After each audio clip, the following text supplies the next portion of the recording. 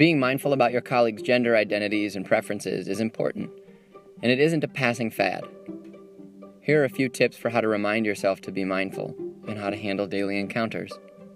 1. Start with yourself. What are your preferred gender pronouns?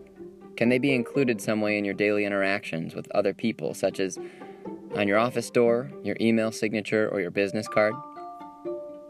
2. Introduce yourself to someone by stating your preferred gender pronouns. 3. If you're unsure of someone's preferred gender pronouns, don't guess. Ask. It's always appropriate, and it's a sign of respect. You can always use someone's name instead of a pronoun altogether. 4. As an exercise, make a list of ways you are gender nonconforming and a list of the ways that you might not be. At the end of this recording, you'll be directed to a handful of short creative media pieces that help illustrate what we mean when we use some of these terms. Then, we'll ask you to think privately about what this means to you. As you are watching, try not to be overwhelmed by mastering every single detail or definition. It's a lot.